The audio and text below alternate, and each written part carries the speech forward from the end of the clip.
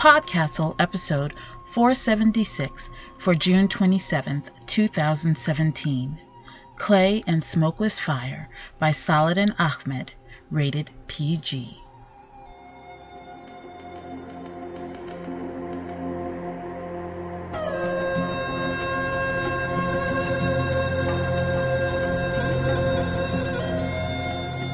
Hello and Assalamu alaikum friends, and welcome to PodCastle for our very first Ramadan special, referring to, of course, the holy month of fasting for Muslims around the world.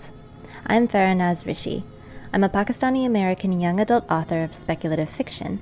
I'm currently working on my debut novel with content production company Glasstown Entertainment, and I'm also a former lawyer, proud graduate of the Odyssey Writers' Workshop, and freelance journalist published in Killscreen Magazine and Vice. Now that I have that squared away, I am honored to introduce this powerful story written by an author that I deeply admire, Saladin Ahmed. Saladin Ahmed was born in Detroit. His debut novel, Thrown at the Crescent Moon, praised by George R.R. Martin as a rollicking swashbuckler, received starred reviews from Publishers Weekly, Kirkus Review, and Library Journal, and was nominated for the Hugo Award for Best Novel and the Nebula Award for Best Novel. Thrown won the Locus Award for Best First Novel and has been translated into half a dozen foreign languages. Saladin's poems and short stories, nominated for numerous awards, have appeared in publications ranging from Slate to Callaloo to BuzzFeed, and have been widely anthologized and translated. His essays on politics, geek culture, and Muslim American issues have appeared in the New York Times, the Boston Globe, and Salon. He lives near Detroit, and is currently writing Black Bolt for Marvel Comics. This story is precisely the one we need right now. A story about a wandering jinn and a woman who dares to stand against those who have deemed themselves the authority. A woman full of fire and hard to kill. PodCastle is very proud to present Saladin Ahmed's Clay and Smokeless Fire, originally published in Slate magazine. Khalida Muhammad Ali, co-editor of PodCastle, is your narrator today. May this story empower you. Clay and Smokeless Fire by Saladin Ahmed. Kumkam stood upside down atop a cell phone tower, twirling on its pinnacle on his fingertip. When the humans had first started to besmirch the earth with the things, Kumkam had thought them hideous, but he'd come to love dancing on them the way he'd once loved dancing on ziggurats. Well, he'd come to like it anyway. Kumkam didn't know if there was anything left in this lower world that he loved. But sometimes when he leapt among the towers and turbines of America, he felt something like happiness again, for a moment or two at least. It rarely lasted longer than that, for he was one of the last jinn left living in this interminable age of raised apes. The era of humankind, a nothing people born from dirt when Kumkam's people were born from smokeless fire. Kumkam floated lazily down from the tower, landing softly on his bare brown feet. Then he closed his swirling opal eyes and pictured a small red house not far away. A shimmering appeared around him, and when he opened his eyes he was floating above the house. Some of the jinn enjoyed walking like men, the slowness of it. Kumkam had never been one of them. He had never understood why the flapping bags of flesh were first in God's eyes. They tore at each other like dogs at any chance. They starved each other to sit on piles of gold. Most unforgivably, they had taken this astonishing garden, this jagged half-paradise of leaf and ice and mountain and flower that God had made for them, and they had filled it with shit and poison. These insults to God and his garden had grown worse of late, and worst here in America. Kumkam had seen fool kings and robber kings, mad kings and rape kings. The new American king, president they called it here, was all of them at once, and his merchants and armies were making a befouled realm even fouler. No, Kumkam didn't much love this world anymore, and when a jinn stops loving this world, he leaves it. Kumkam's people had been on earth for God knew how many thousands of years, They did not die from blades or age the way men did. They could live until God declared the end of days on earth, but only if they wanted to. A jinn's life didn't come without fail, the way the sun rose and fell. To live, a jinn needed reasons to keep living. Strangely enough, one of the things that kept Kumkam alive, after so many of his friends had left this world, was his interest in mankind. Well, in a handful of them. Most humans disgusted Kumkam, babbling creatures whose repulsive meat threatened to smother the spark of life that God had given them. But Kumkam had found that 1 in every 100,000 of them were different. 1 in every 100,000 could see him, hear him, speak to him, and for perishable sacks of skin, they were fascinating. Kumkam had never been comfortable among his own kind, for the conversation of the jinn had always bored him. But humans, the ones worth talking to, were a delight, if a bizarre one. Such men and women had never been common, but there had been more of them once. When he found them now, Kumkam was inclined to be protective of them. He stood now hovering above the house of just such a one, a child to whom Kumkam had not yet spoken. He had been watching this child and his mother in this house on the quiet, dead-scented American street for some weeks. He knew the signs, and was certain the boy, Ernesto was his name, would soon discover his gift for gin-talking. So Kumkam had watched the quiet life of this little red house, listening to birds and squirrels and the occasional voice of a neighbor. But now Kumkam was watching something different, something terrible. Black wagons liveried with angry letters surrounded the boy's small red house. Men with weapons, the king's men, a dozen of them at least, buzzed in and out of its doors like angry insects. They were dressed in black and wore badges and flag patches. Ernesto and his mother were both bound at the wrists. They were being led from the house. One of the armed men was on a cell phone, laughing. The boy was trying not to cry. Men. This is what these people were. Filth that ate itself. Yet God had raised mankind above the jinn. Kumkam could never doubt the infinite wisdom of the Almighty. There was some high and powerful reason that God had favored the humans, but Kumkam couldn't see it.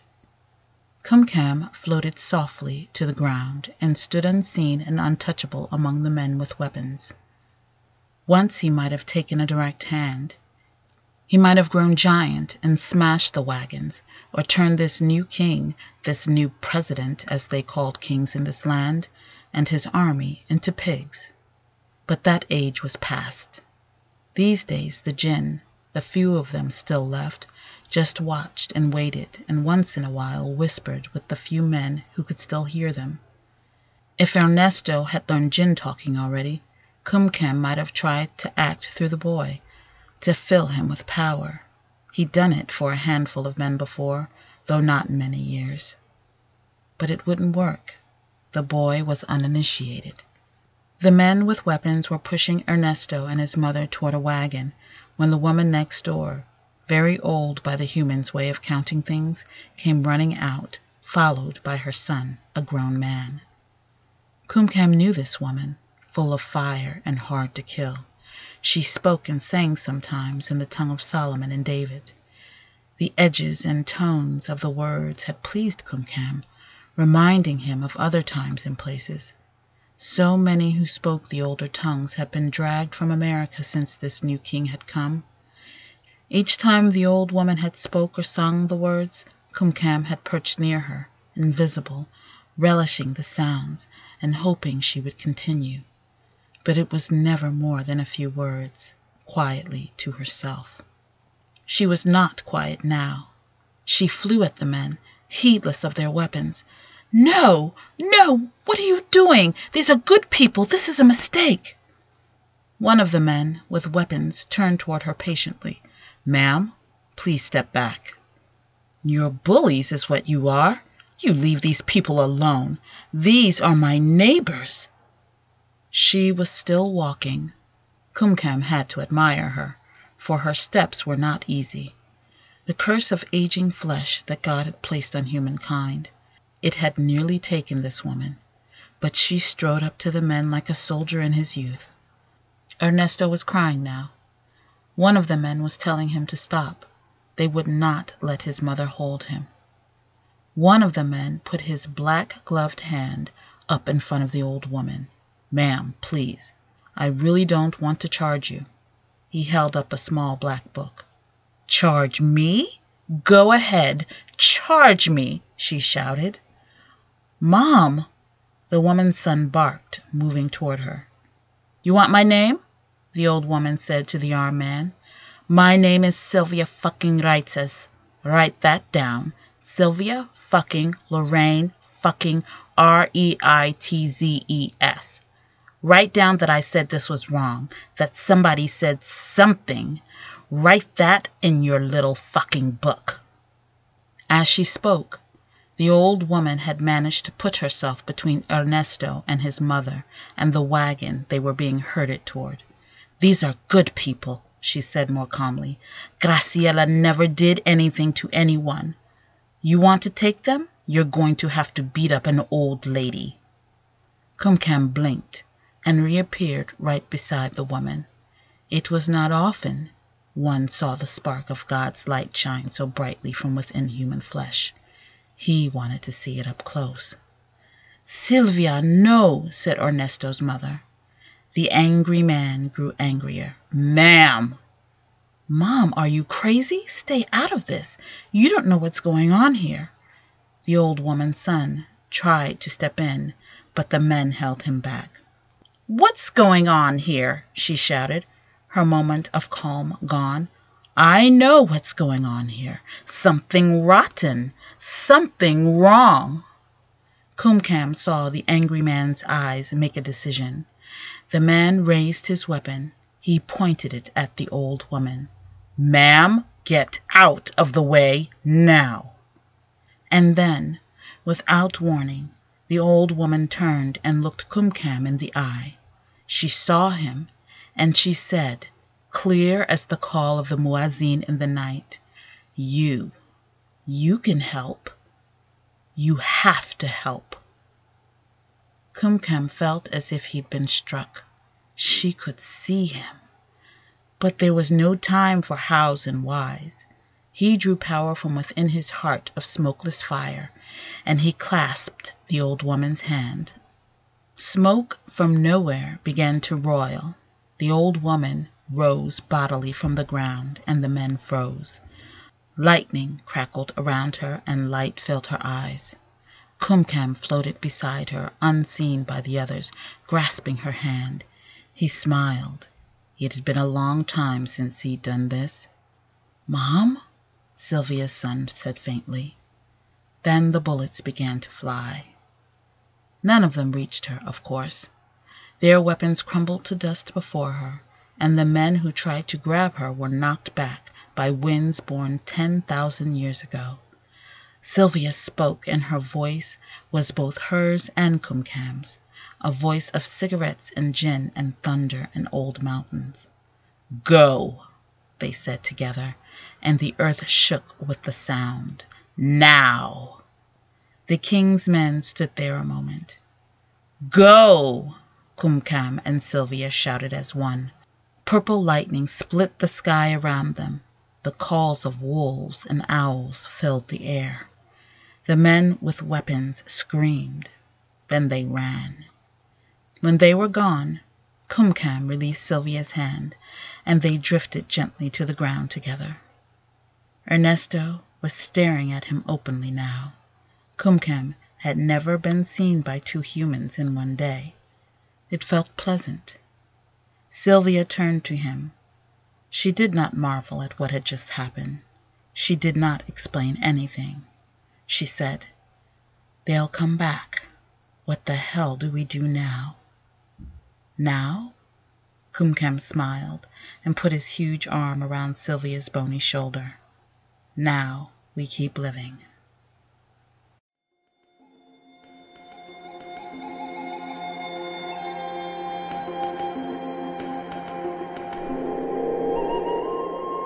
And welcome back. I love this story because Sylvia is so recognizable. She is a woman unafraid to defy injustice. She stirs and inspires so effortlessly. I see her in our mothers, our aunts, our sisters. I see her on the news, and I see her protest. One day, I hope to see her in me. That was our show for this week. On behalf of everyone at PodCastle, thank you for letting us share another story with you. We'll be back next week with another story. Until then, this is Faranaz Rishi, reminding you to stay full of fire in these darker days. Our closing quote comes from Malala Yousafzai. There are two powers in the world. One is the sword, and the other is the pen. But there is a third power, stronger than both. That of women. Thank you.